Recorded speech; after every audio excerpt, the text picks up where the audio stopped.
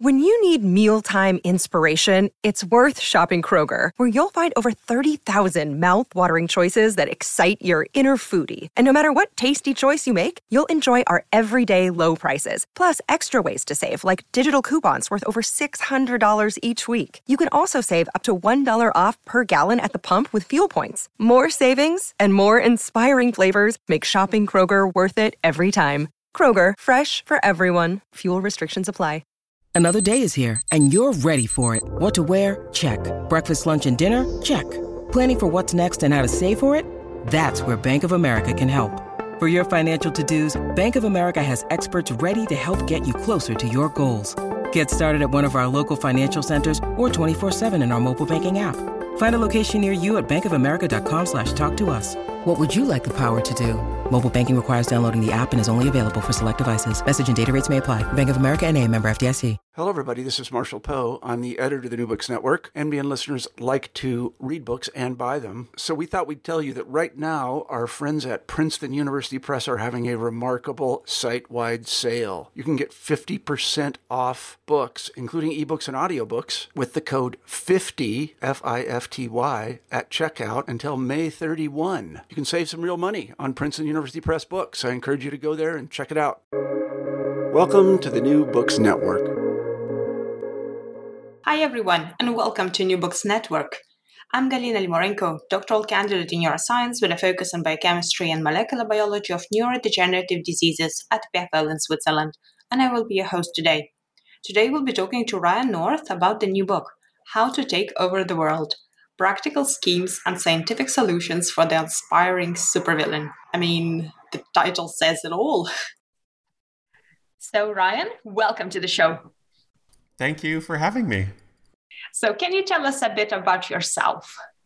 Sure. My name is Ryan North, and I am a writer and cartoonist. And the way I got my start in writing was kind of unusual. I studied computer science in undergrad and then did a graduate degree in computational linguistics.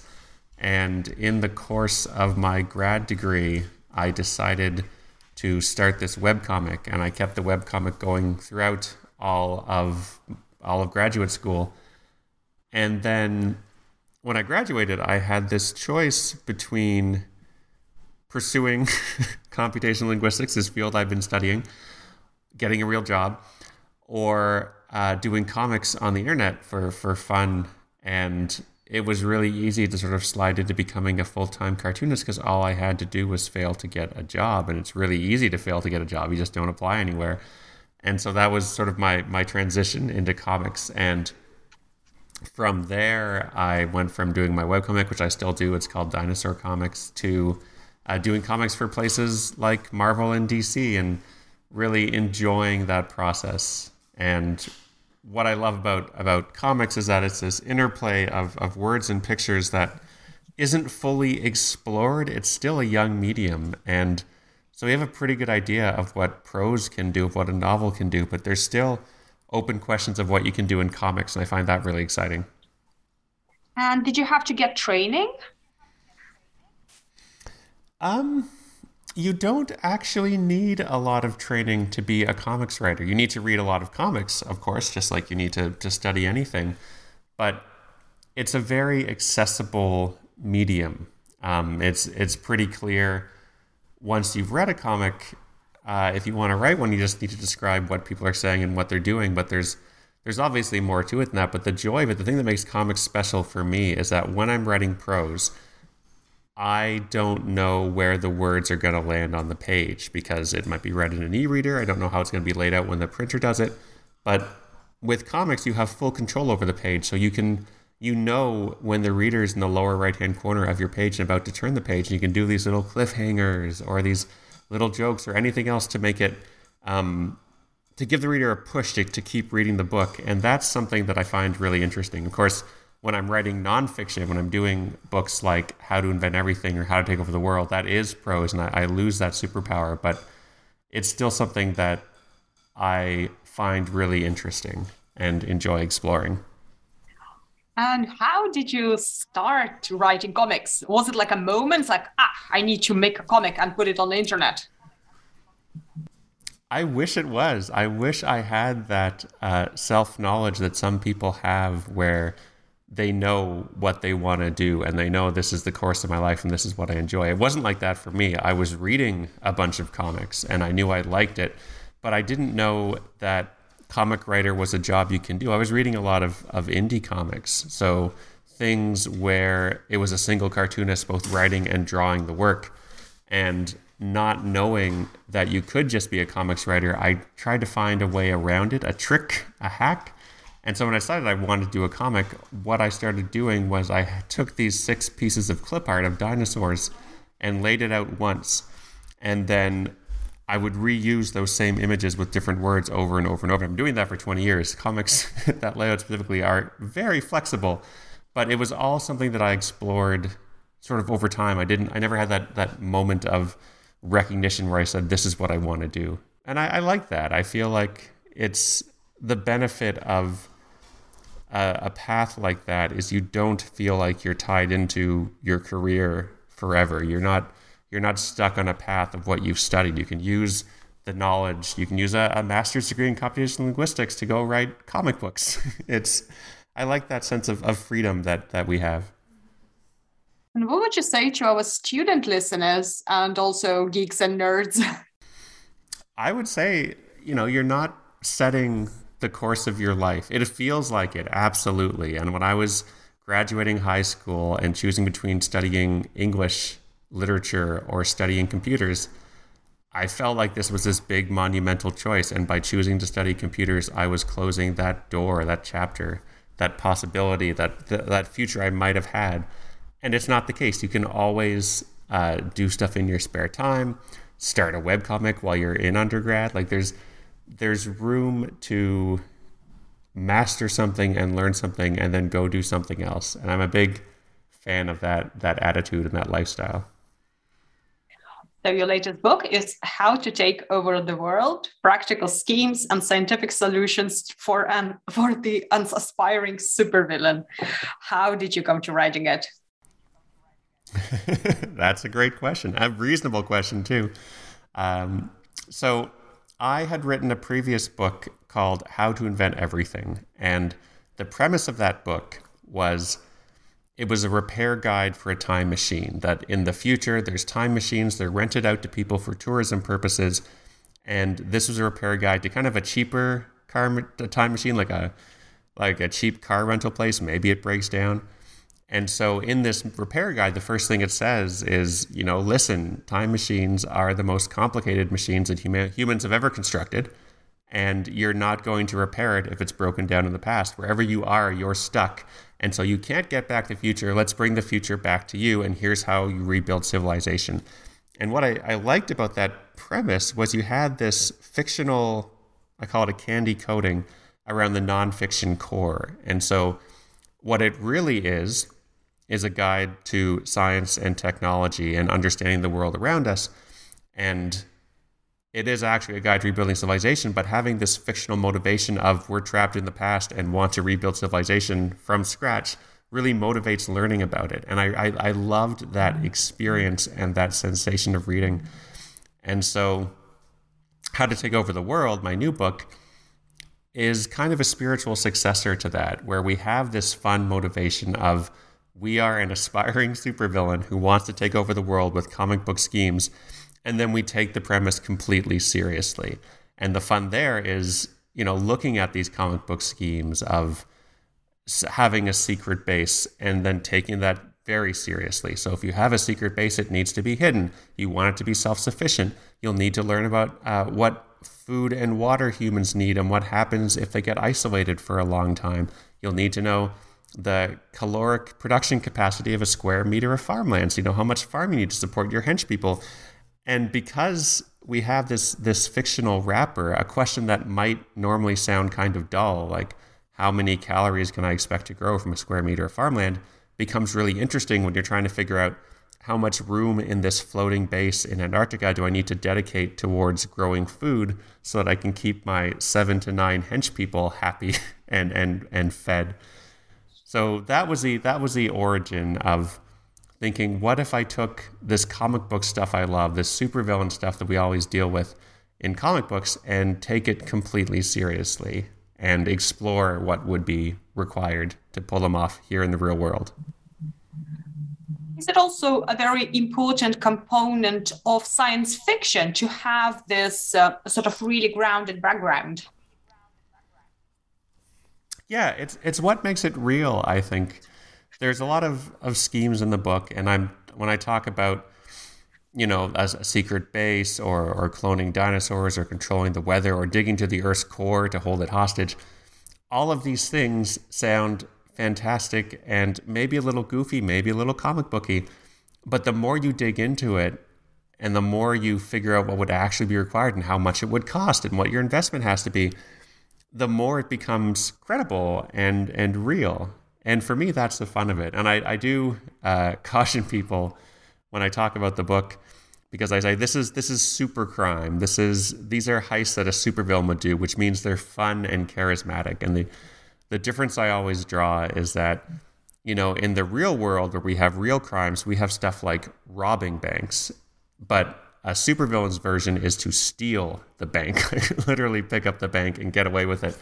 And figuring out what you need to steal a bank becomes fun and funny and interesting. And the joy of doing it in this way is that if we do get really deep into some hard scientific concept, I can always throw in a supervillain joke and play with the premise a bit. So it never feels like homework. It never feels dour. It feels like a fun and interesting way to learn about the world around us. All right, so let's dive into the book. So my first reaction was, of course, okay, I'm sold. Let's do it. So where do we start? Yeah, where do you start?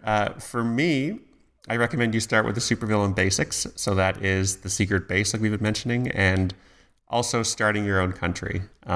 So for the secret base, you need something that is isolated and self-sufficient, which means it needs a power source, which means you need to look into what the amount of people you need to sustain it and what'll happen when you isolate them. And normally, when you're doing this kind of research, you get into questions of ethics pretty quick, right? Mm-hmm. Like, if we want to know how long 8 humans can survive together without going crazy, the obvious experiment is to lock 8 humans in a room and see how long it takes till they go crazy. But that's not an ethical experiment to do. But thankfully, this experiment has been done with the Biosphere 2 experiment in the 80s, where they built a self-sufficient area, a building, put farmland in it, put 8 people in it, sealed the doors, and kept them in for 2 years. And what we learned from that experiment is people get sad and weird when they're isolated. And this group of 8 friends who went in, who were so focused on the farming and the air cycle and all this scientific stuff, they didn't worry about interpersonal conflicts because they'd been friends for years. And then within months, they had splintered into 2 groups that hated each other. And after they left the biosphere 2 years later, some of them didn't talk to each other for a decade.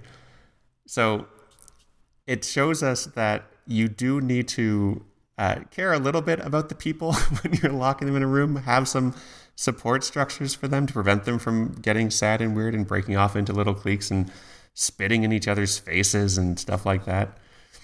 Good to know if you're looking to hire hench people for your secret base. And this also has quite real world implications, especially when we think about traveling to other planets, say. Yeah, NASA's done some work into this themselves. They've done these fake missions to Mars where they lock candidates effectively in a room. They can still go outside in simulated spacesuits and allow them to see what it would be like to live on a Martian colony for years. And in the most recent one, they again broke off into groups a little bit. And the saddest anecdote to come from that was that 2 of the people involved actually started dating, and it's really sweet. And then the second they could leave the compound, they stopped dating because their dating pool had expanded beyond 7 other people at most. So there definitely is value in it. And I think it's something that we tend to forget. We get so excited about the science and technology of spaceships and traveling to other worlds, and we don't really think about what it will be like to sit next to a small group of people and their personalities becoming quirks, becoming irritants, becoming something that you absolutely hate just through overexposure and having no other option but to talk to these people. It's fascinating. The same thing happens with bases in Antarctica, where you have whenever people get isolated, there's always a danger of them becoming weird and resentful. And this is so interesting because when you read about it, you start thinking about yourself, how I will be reacting to these kinds of conditions. Yeah, I think that's the fun of something like this, where we're exploring the science and technology behind it, but because we have this fictional premise, you start putting yourself in those shoes, and how would I react, and what would it be like to be isolated with my best friend for so long? And would we actually still be best friends at the end of it? It's hard to say for sure, because everyone, I think, goes in confident. No one thinks, yeah, I'm definitely gonna go off the deep end here. But it's very, very stressful. There's this famous quote, I forget the gentleman's name now, but a Soviet cosmonaut who spent a long time with one other person in space. And when he got back, he quoted O. Henry in his diary, talking about, if you put two people in a small room for too long, then you have all the necessary conditions for murder. Oh boy. All right. Yeah. Yeah, they have to be very careful. How big is the room? So why would you want to build your own country? So having your own country is sort of the beginning of where we start when we put ourselves in the supervillain mindset, right? We think of the great supervillains, we think of people like Dr. Doom, and they have their own country. And the reason it's so attractive is that here's a bunch of people who are basically kind of your parents, kind of treating you like a baby. They have to do what you want. You're in charge. Your every whim is catered to. It's this reality we all had as babies, but now as an adult, where what if everyone had to listen to me? What if I could be this perfect dictator in charge of a country? And the fantasy of it is really appealing, right? Like we all think in democratic societies that democracy is great, but there's this imagination of, if I was in charge, I could do it better. If people would just listen to me. And you start to think, well, why can't there be a benevolent dictator? We haven't had a great track record, but surely the right person in charge could make all the right choices and just be this perfect leader. And it's a fun fantasy, but the second you start to evaluate it critically, you realize that because humans are humans, and because humans experience greed, and because any leader has to keep their supporters happy, whether it's in a dictatorship or democracy, you can't have this perfect dictator, because they're always going to be compromised. If you're in a democracy, you have to make sure that your voters are happy. You have to build them schools and libraries and roads and hospitals. Otherwise, they won't vote for you again and you lose your power. If you're in a dictatorship, you have to keep your supporters happy, the people in charge of the military, and those who allow you to keep power have to constantly be convinced that their lives are better with you in charge than without it. And in either case, even in this absolute dictatorship position, you're still compromised. You can't pursue this whatever idealized agenda you have, because you have to keep your supporters happy. And it's kind of it's one of the most bleakest parts of the book, where I'm making this argument that there can never be a perfect dictator because of the inherent compromises in any sort of power structure. But I think it's interesting to explore and to know, and to, even in your fantasy of being this supervillainous dictator with his or her own country, you're still beholden to others. And it sort of gets to the subtext of the book, where yes, this is a book about taking over the world and the science and tech behind it. And yes, this is a book about comic book schemes in real life. But if you look at it closely, it's kind of a book arguing that we're all in this together, and we need to work together to solve the issues of the world that surround us. And one of the best ways to do that is to learn about it, to understand it, and to approach it in this reasonable, informed, and empathic way. So it's a neat little trick where it is a book called How to Take Over the World, and I love the image of people casually reading a book called How to Take Over the World on a bus or a train or on their bookshelves. But the message of it, I think, is we're all in this together and we need to work on our problems together. No, absolutely. I love the cover work as well. It's great. I was so pleased with that cover. It's got a supervillain face on this super normal looking kind of professor in a schoolroom. So there have been quite a few attempts, especially by libertarians, I think, to build their own countries, but they seem to all have failed. Why would that be? Yeah, so if you want to actually start your own country, you have a couple challenges. And one of the biggest ones is that Earth is a finite place and countries are zero sum. If you're going to expand your country, someone else is going to lose. And in the past, you could argue that you're going out to find new lands that no one has seen before. But satellite imagery of the planet has confirmed there are no more new lands. And even if you're hoping that maybe a volcano in the ocean will make new lands, international law says those go to the country that is closest to them. And people have tried various ways to get around that. They've tried to buy land from other countries. It's never worked. They've tried to simply declare independence. And you have examples of this. Sealand is one of them. It's an old military platform off the coast of England where this guy showed up with a pirate radio station and said, this is an independent country. And what these micronations rely upon is the parent country not taking them seriously, right? Like if I declare I am now independent from Canada, the Prime Minister of Canada isn't going to call me up and say, hey, Ryan, what are you doing? He's going to ignore me. And if I stop paying my taxes, eventually they'll get me in trouble, but not for a couple years. And so you can kind of get into this mindset that you think, oh, it worked.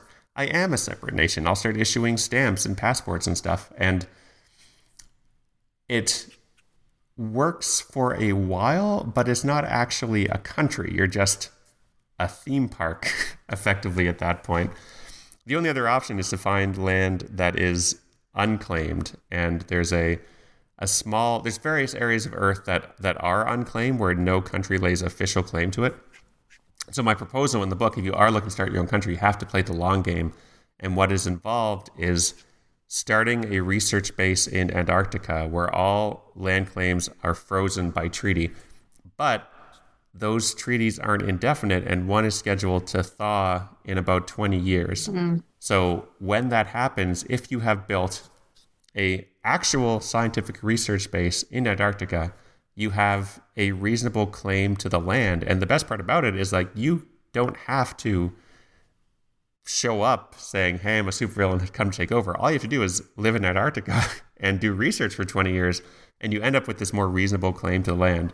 So it's fun and it's interesting, but it is a very zero-sum sort of circumstance. You can't start a new country without taking land away from anyone else. And generally, most countries are very hostile to someone trying to take their land away. I wonder why. Yeah, it seems it's not much of a mystery, yeah. Yeah, for me it would be, in order to build your own country, make sure that you've got enough people who know how to fix sewage. Otherwise, that's it. Yeah, the fantasy of it is always, it'll be great, and you never think about, okay, so who's going to build the sewage lines? Who's going to handle all the boring parts of nation building and living in a place that I don't want to do myself? Okay, so let's look at some of the other super duper tech that we could use to take over the world. And you mentioned earlier about dinosaurs. So how will we go about creating one and cloning one? Yes, this is one of my favorite chapters in the book, one of my favorite zany schemes, super villainous schemes, I should say. because every supervillain wants to make a good entrance, and it seems inarguable that the best entrance you can make is on the back of a dinosaur, so let's clone dinosaurs to ride around on. And it's a fantasy that everyone gets right away.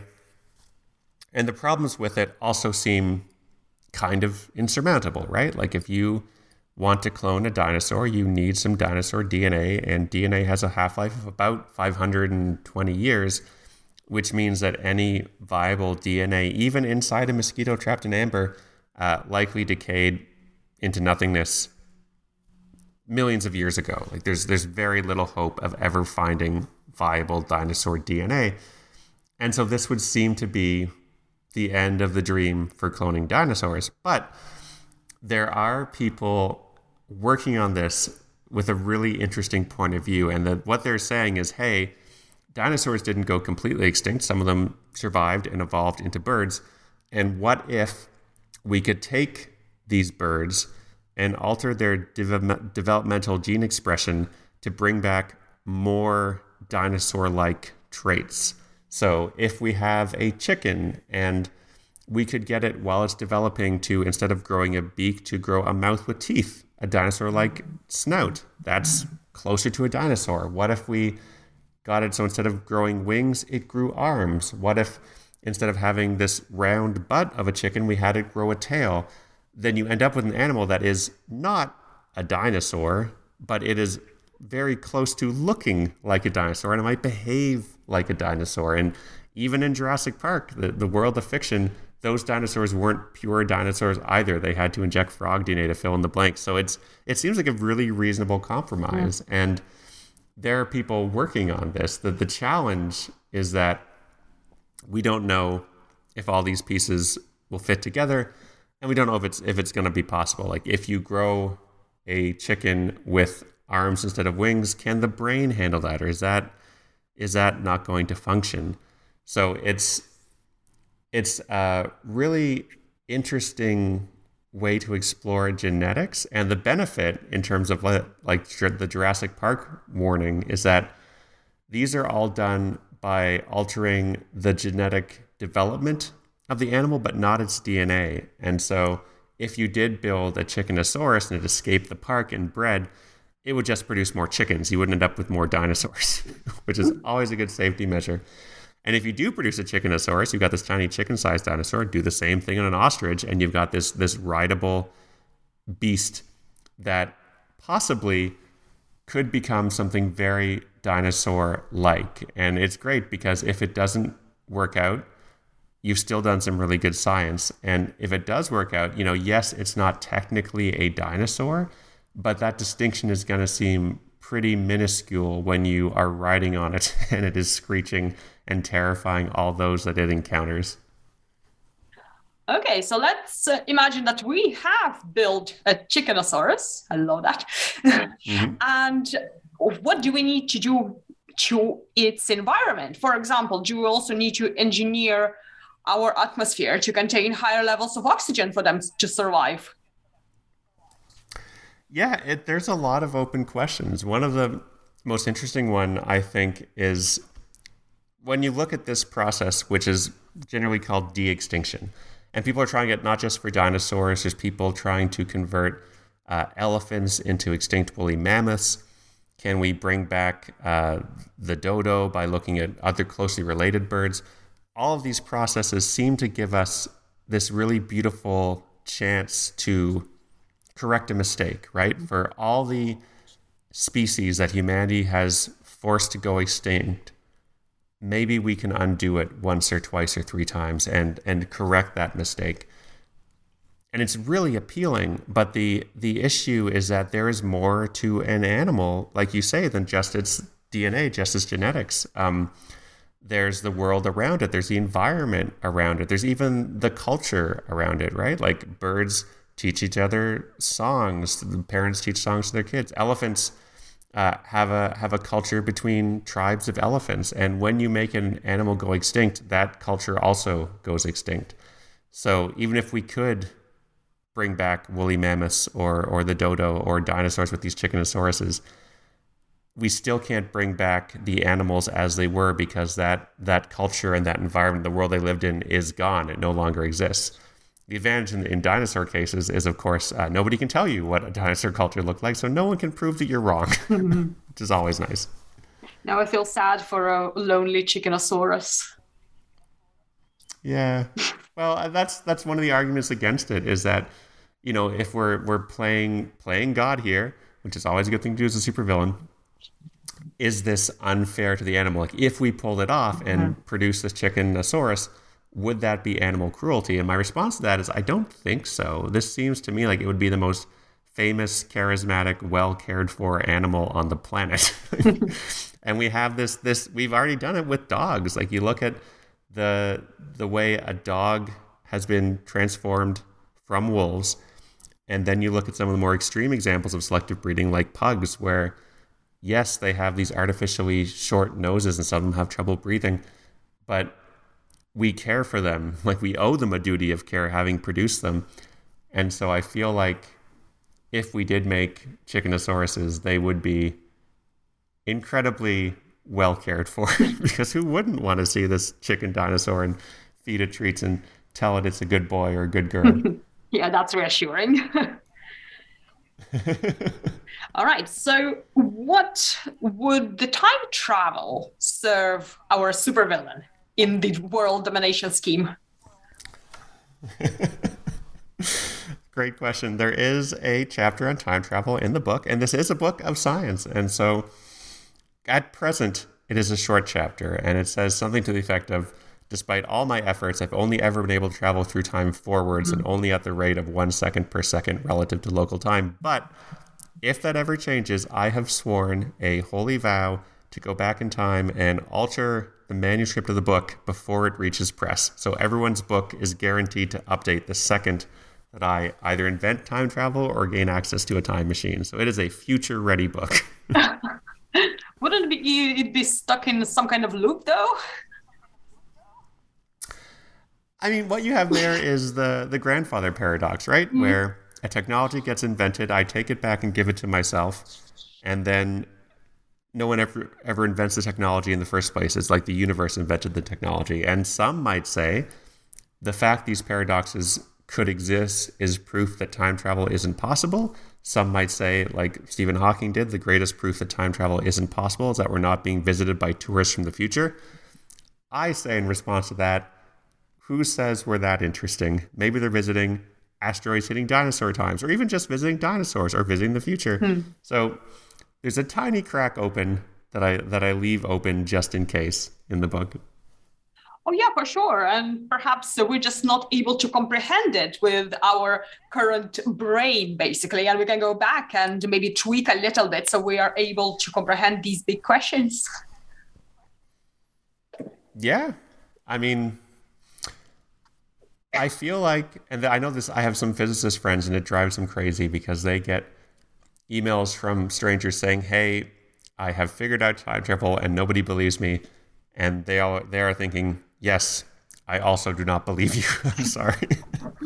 But I feel like if it were invented, it would be the greatest invention ever made because it solves all your problems, right? The second you have a time machine, if there's any problem you can't solve, you can simply go to the future and see how they solved it and bring that answer back with you.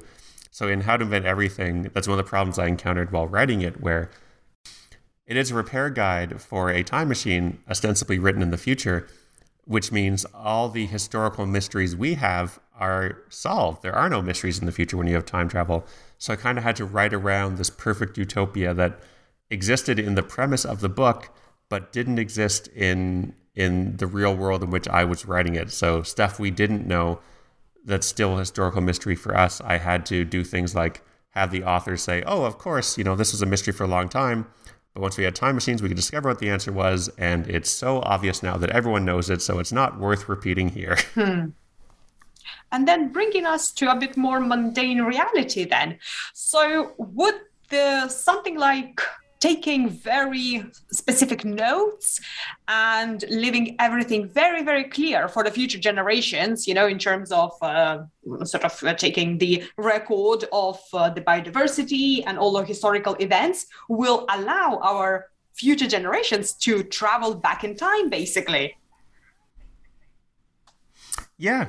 And there are people trying to do that with things like seed banks, with things like frozen zoos, which are cryogenically frozen gametes from animals, some of which have now gone extinct. They're I see them as important, but also in a way they're wishful thinking, because they're trying to preserve information across these huge swaths of time, and humans are not particularly good at preserving information across huge swaths of time. If we look at some of the oldest artifacts we have, they are things that didn't reach our present era because they passed through countless generations of archivists and preservationists intent on preserving these artifacts for thousands of years. They got to us because they were lost or discarded and got to get out of the way of history for thousands of years, and then we found them again.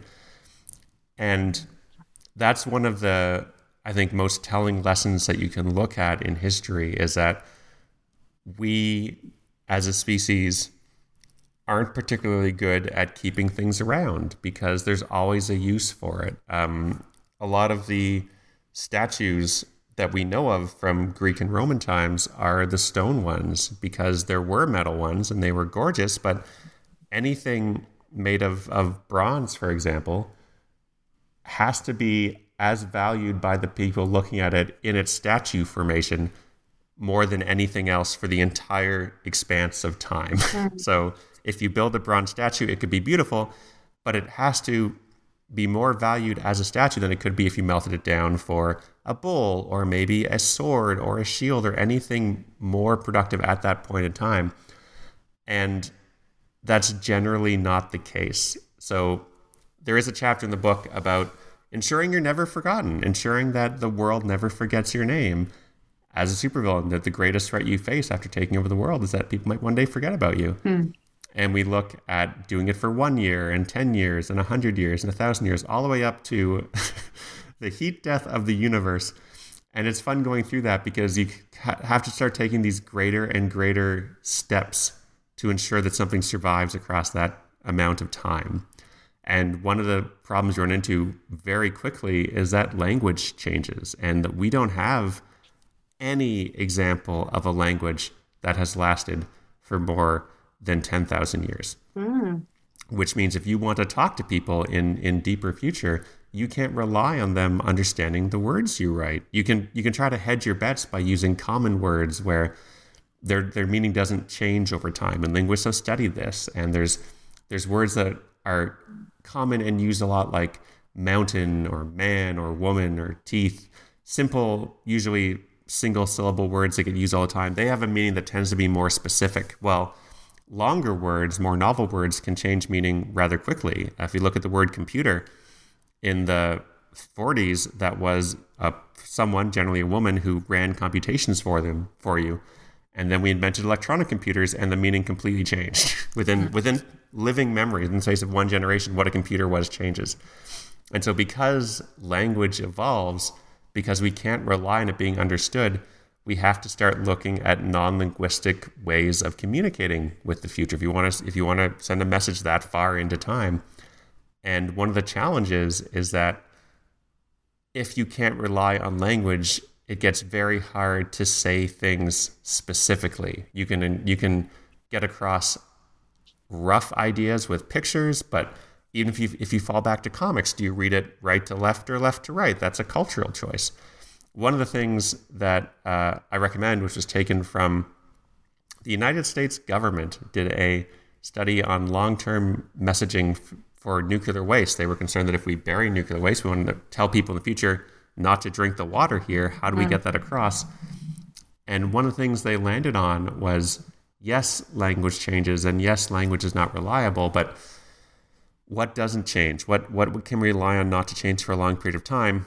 And one of the things is human faces. Babies smile when they're happy and frown when they're sad across cultures and across time as far as we can tell. So at the very least, a happy face and a frowny face might be intelligible 10,000, 100,000 years from now, but that's no guarantee. And once you get past 100,000 years to 1,000,000 years in the future, that's long enough for evolution to have had an effect. Maybe we won't smile anymore. Maybe smile means something else. So once you get into like deeper areas of time, the fact that you're actually sending a message that far into time is kind of remarkable on its own. And the message itself on its own is simply that you were here and that you existed and that you managed to communicate this far ahead into the future. Yes, that is very impressive, especially with the nuclear waste burial sites. And what would be your suggestion? Maybe construct some kind of really photorealistic relief on the mountain side, for example, like a really realistic photo, of a person healthy and then touching something and basically being very, very unhealthy. Yeah, that's actually very close to what the U.S. government considered. Was what if we showed an image of someone being happy and healthy, and then they drink this container of nuclear waste, and then they are throwing up and looking sad and unhealthy. Surely that will get the message across. But if you read that sequence of images in the opposite direction, you have someone who is sick and unhappy, who drinks this nuclear water and now is happy and healthy. The exact opposite of what you want if you read in the wrong order. So they've tried other things too, where maybe we can build a religion around this. If we can build this idea that anyone who goes here dies and make it religious, then that religion might survive 10,000 years and keep warning people. And the issue you have there is that it's based on a lie. Like there is no angry God ready to punish people who trespass here. And the second someone does it and doesn't die, they think the whole thing is fake. And that's the danger with nuclear waste, is that you can get a fatal amount of radiation contamination and not die from cancer for 20 years. And it's very hard to make that connection from someone getting sick 20 years in the future to what they did 20 years ago, which is why you want this message there in the first place. Okay, so far I'm a little bit skeptical whether we can use any of those methods that for sure will allow us to be, dominant over the world. So what if we have a person who will live forever? So if you were immortal, maybe you would be somebody who, will warn the future societies. But if you wanted to take over the world, why would you want to be immortal? Right. So that's one of the last chapters in the book is how to become immortal and literally live forever. And there are a ton of books that I read about immortality, telling you that it is just around the corner and the first immortal person might already be alive today, meaning that right now they're mortal, but we'll figure out how to make them immortal, and then they'll be one of the first immortal people. And people have looked at different ways to do this, but I feel like if you look at it scientifically and skeptically, a lot of them kind of fall apart. One of the earliest ones is cryonics, right? Where you die and you freeze your brain or your body, and then in the future, when they've cured whatever disease you've died from, they thaw you out and congratulations, now you get to live forever. But that's wild. That's not immortality. That is dying and hoping that in the future they undie you. And worse, they have to be able to cure not just being frozen for a couple hundred years, but also being so infected by a disease that you die from it. And if you cut off your head and just preserve your head, they have to cure being a disembodied head. Like this is not a recipe for immortality. This is a recipe to hope that in the future, someone will resurrect you. And it might sound like, okay, Ryan, you sound skeptical on this, but how do you know it can't work? Maybe it's fine. And amazingly, we have an example of this from the past where a group of people wanted to live forever. And to do this, they relied on their descendants to keep them going in a certain way. And with cryonics, you need liquid nitrogen. But there's a process called chantry in the Catholic Church around 1,000 years ago, where the idea was when you died, you could get into heaven if you were good, but you'd have a better chance of getting into heaven if people would sing your praises. And so people would die and give all this money to the church to pay for a priest to sing about how great you were for a week or a month or a year. And that evolved into the medieval process of perpetual chantry, where you leave land to the church and the money from that land, the rent from that land, pays indefinitely for someone to sing for your immortal soul. So this is very close to cryonics, where you die, you want the people living to do this thing for you on an indefinite basis to ensure that you can live forever. And better than cryonics, it didn't need liquid nitrogen. You didn't need to preserve a body. All this stuff could go wrong, and all you needed for someone to do was to occasionally pray and sing. And it still lasted less than 400 years. And there reached a point where the King of England decided, you know what, I would much rather take this money and spend it on something that the living could use than to pray for the immortal soul of someone who died 400 years ago. And we're not a planet that is especially low on people. We have 7 billion of them right now. The idea that we should continue spending resources on someone who is already dead, and as time goes on, more and more forgotten and irrelevant, doesn't seem to me to be especially plausible. It seems to me like these are the acts of someone who is unreasonably optimistic about how much their descendants will care about their wishes. That was exactly my question. So, even if we reach it, who would want to resurrect you? I mean, yeah, and so people think, okay, well, what if I upload my brain to a computer? That'll solve the problem. But there's still resources involved, and if you somehow upload your consciousness to a computer, and we don't know how to test for that because we don't know what consciousness is, but assuming we do, then who is going to run you over another program? And if there are a bunch of people to run, then why should they choose you? Well, it would be if you're entertaining or you have value. Maybe you give really good stock advice. Whatever this is, you're now working for them unpaid. And if they don't like what you're doing, they can shut you down. That doesn't sound like immortality to me. That sounds like indentured servitude for eternity until you're deleted or forgotten.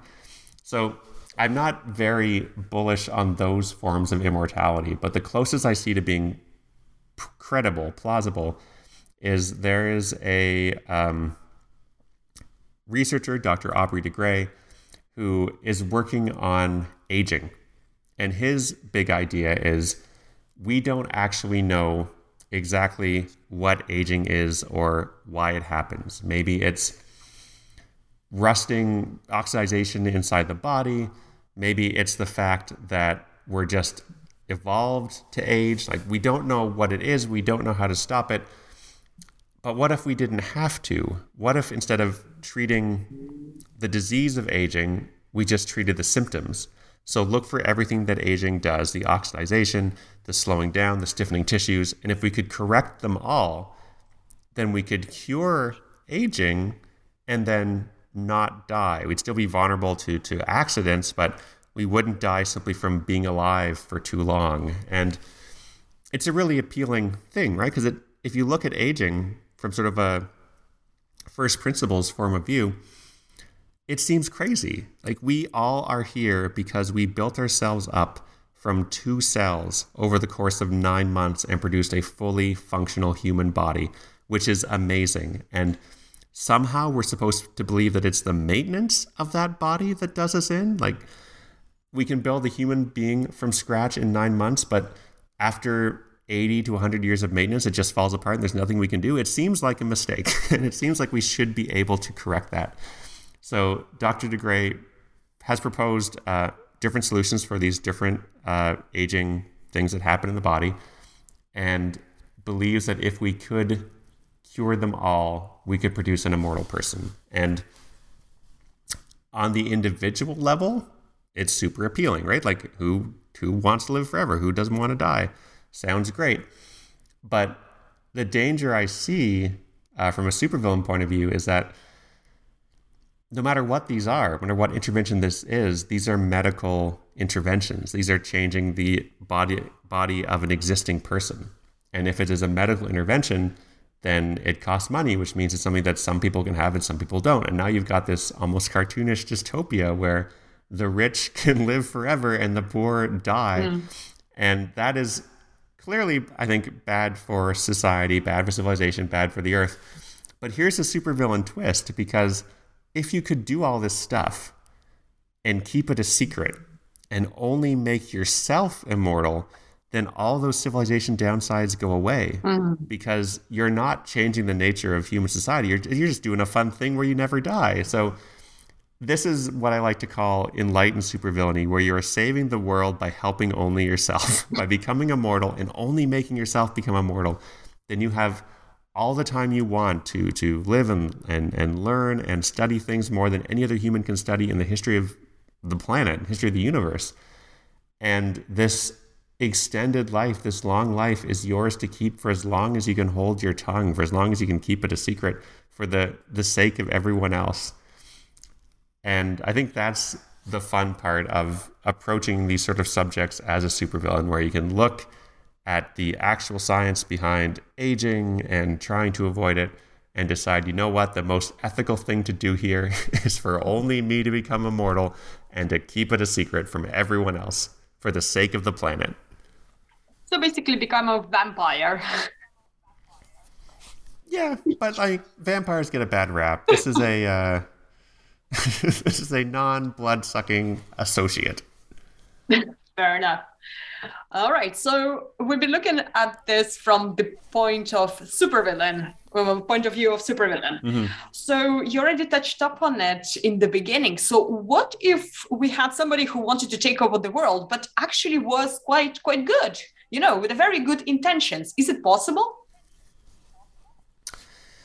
Yeah, this is what I was talking about before with the power corrupting, the necessary to keep your supporters happy. But even if that wasn't true, this is where I'm going to argue in favor of death, because even if you had a perfect person who could be this perfect dictator, who could take over the world and run everything perfectly, they're going to die. And when they die, they're going to have to pass it off to a trusted lieutenant or their children or whatever. And there's no guarantee that person is going to do good on the level that they did. So death here, I believe, acts as kind of like a safety valve, right? Like we live in a world where no matter how bad someone is, they too are going to die. And that's great because I'd rather live in a world in which your Adolf Hitler and your Genghis Khan are people who died and they're gone and they're not still with us, because no matter how bad things can get, they're still going to die. And I think that is a greater benefit than the benefit we have with this hypothetical perfect person who always makes the best decisions sticking around indefinitely, because them doing that and never getting corrupted and still being good for all of human history seems a lot less likely than the tangible benefit we get of no matter how much power you amass and how much money you take from the rest of other humans, you're still going to die like the rest of us. It's a safety valve on civilization, I think. Which is the most supervillainous thing I can say, is sitting here and talking to you and argue about death and be like, yes, it's good because it kills people. No, but that's completely true. Absolutely. That's how the generational change happens, isn't it? Mm-hmm. And it's interesting because there's been studies on people over time. And as we get older, we tend to be less open to new ideas. We feel like we figured it out, right? And in our 20s, we're questioning everything. And in our 60s, we feel like we have questioned everything and we've landed on these answers and these answers are fine. And you see that in science, where it's more likely that an older person in science will be less, maybe the word's interested, able to consider a revolutionary view than someone who is younger, because they're not committed. There's no investment. They haven't spent 40 years of their lives deep into this other theory, believing it, trying to prove it, and having to admit that it's wrong. So what death gives us is a world in which the ideals of the young can still challenge the ideas of the old.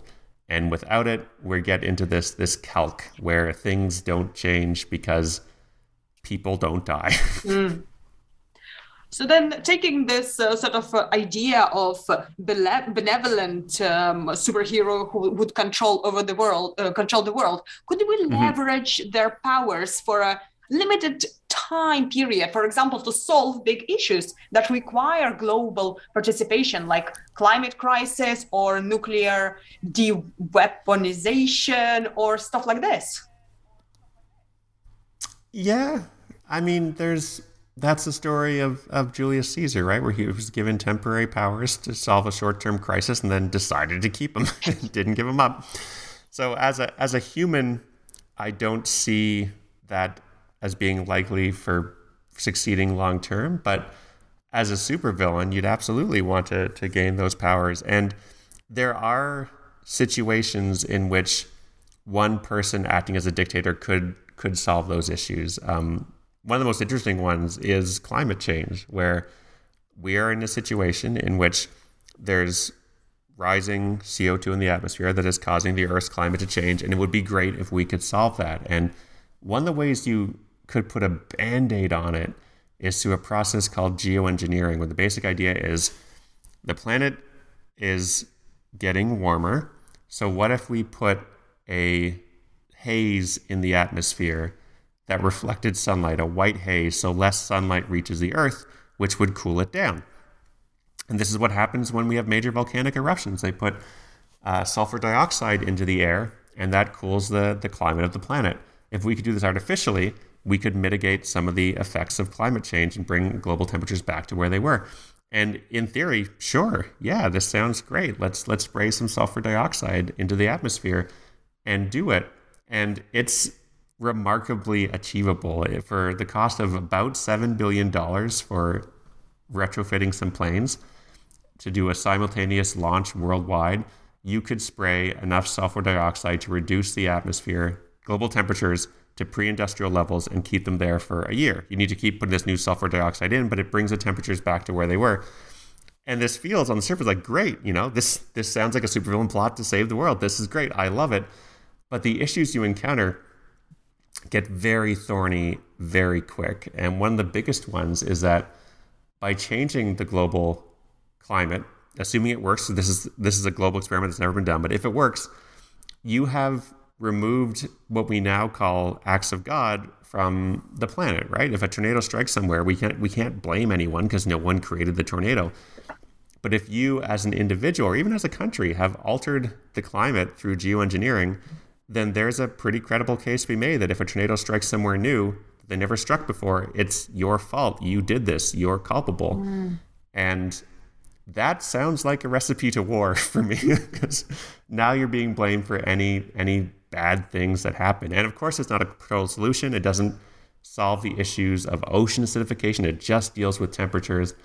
But it's this interesting thing to explore, because even though it might do it at the climate level, there's still that pesky matter of human nature where we're going to be upset if something happens, and we're going to have arguments of, if there is to be a global thermostat controlled by someone, who's to say you get to control it? Why can't I control it?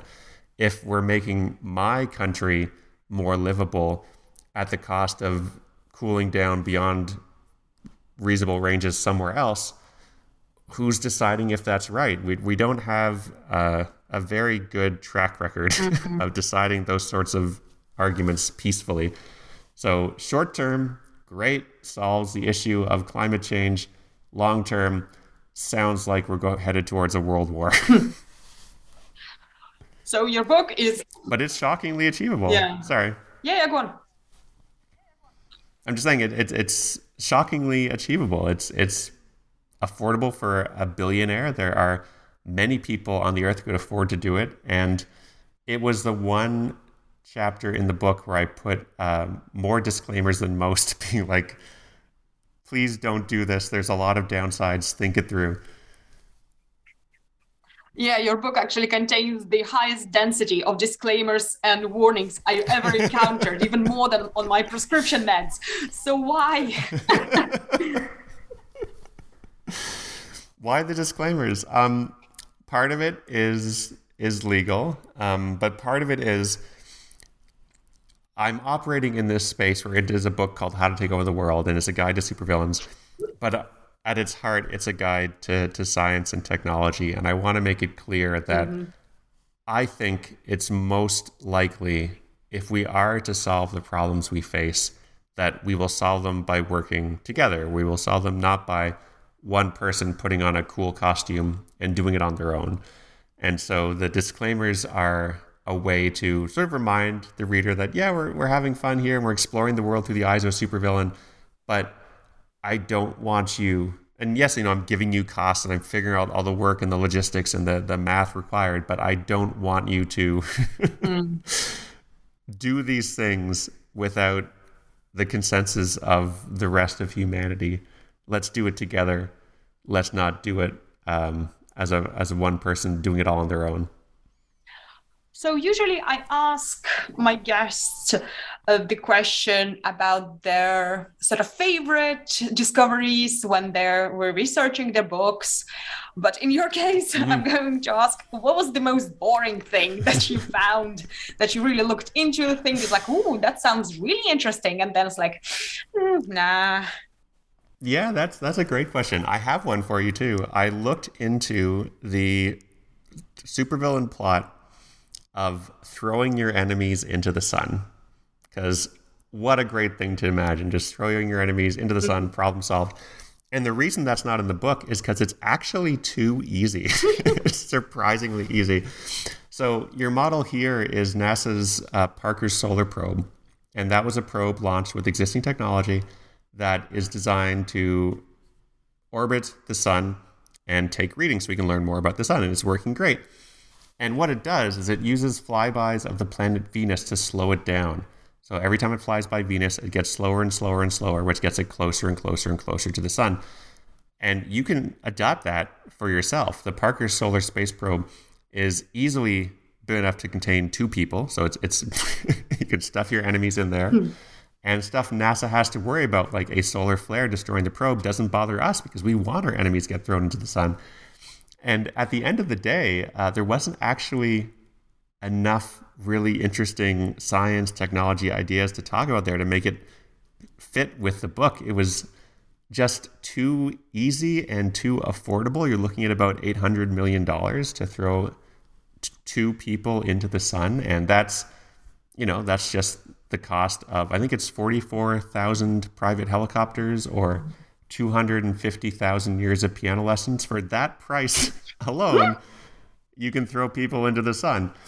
So it wasn't boring, but it was shocking how pedestrian it was, how achievable it was. I thought it would be hard and interesting, and it was easy and cheap if you have $800 million lying around, so relatively cheap.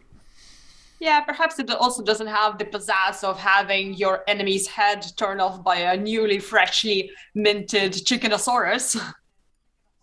Yes. I think there's a certain satisfaction in seeing a rocket go off with your enemies above it and being like, that's one problem solved forever, but not enough to make the cut in the book, unfortunately. All right, so what's your weapon of choice then? Oh gosh. I'm going to give you the sincere answer and say that it's words. I feel like it's the best tool we have for understanding. And yes, words are clumsy and misunderstandable and so slippery, but without them, we are trapped in our bodies, and without them, any idea we have can't survive the death of the host, our own death. But with language, we can have an idea and have it outlive us. That's by telling other people or by writing it down. And books, especially the written word, allows ideas to last longer than the person who had them. Or even if the whole civilization dies, their ideas can still survive. We have this with the deciphering of ancient Egyptian hieroglyphics. They're gone, but we still know what they thought because they wrote their thoughts down. So that to me, and I know it's cliche to say words are powerful, but I think they are the most powerful thing humans have. The best technology humans ever invented was language and written language, in my opinion. And I'm using language to tell you this, which sort of argues for it in the first case. Well, this has been a truly fascinating discussion. So can you tell us, what are you currently working on and what will be your next project? I wish I had a great answer for you. I'd love to do another nonfiction book like How to Take Over the World or How to Invent Everything, but I'm not sure what the fictional wrapper is yet. It's something I'm trying to think about and figure out. But in the meantime, I've been writing a lot of comic books. I just the other year put out a graphic novel adaptation. Pardon me. I just last year put out a graphic novel adaptation of Kurt Vonnegut's Slaughterhouse-Five with Albert Montes on art, and that is very far from a guide of how to take over the world, but it still feels like me. It feels like a project I like to do. I'm in this lucky position where I can choose to do different projects that are weird and maybe don't have a straight line between them. And lucky enough that an audience has shown up to read them. So I can't tell you what the next book is, but I can promise you it's going to be interesting and weird and fun and funny. Hopefully all at the same time. No, looking forward to that. Yeah. And what would be the best way for our listeners to find more information about your work and also your book? Sure. If you're curious about how to take over the world, you can go to supervillainbook.com, and there's a free chapter you can read there and all sorts of links to buy it. And if you're curious about this voice you've heard in your ears for the past hour, my name is Ryan North, and I have a website at ryannorth.ca that has links to all my books and stuff you can read online and pictures of my dog. It's a pretty good spot for all your Ryan North needs. Excellent. Well, thank you so much for joining me today. It's been a sincere pleasure. Thank you for such thoughtful questions and for walking us through how to take over the world.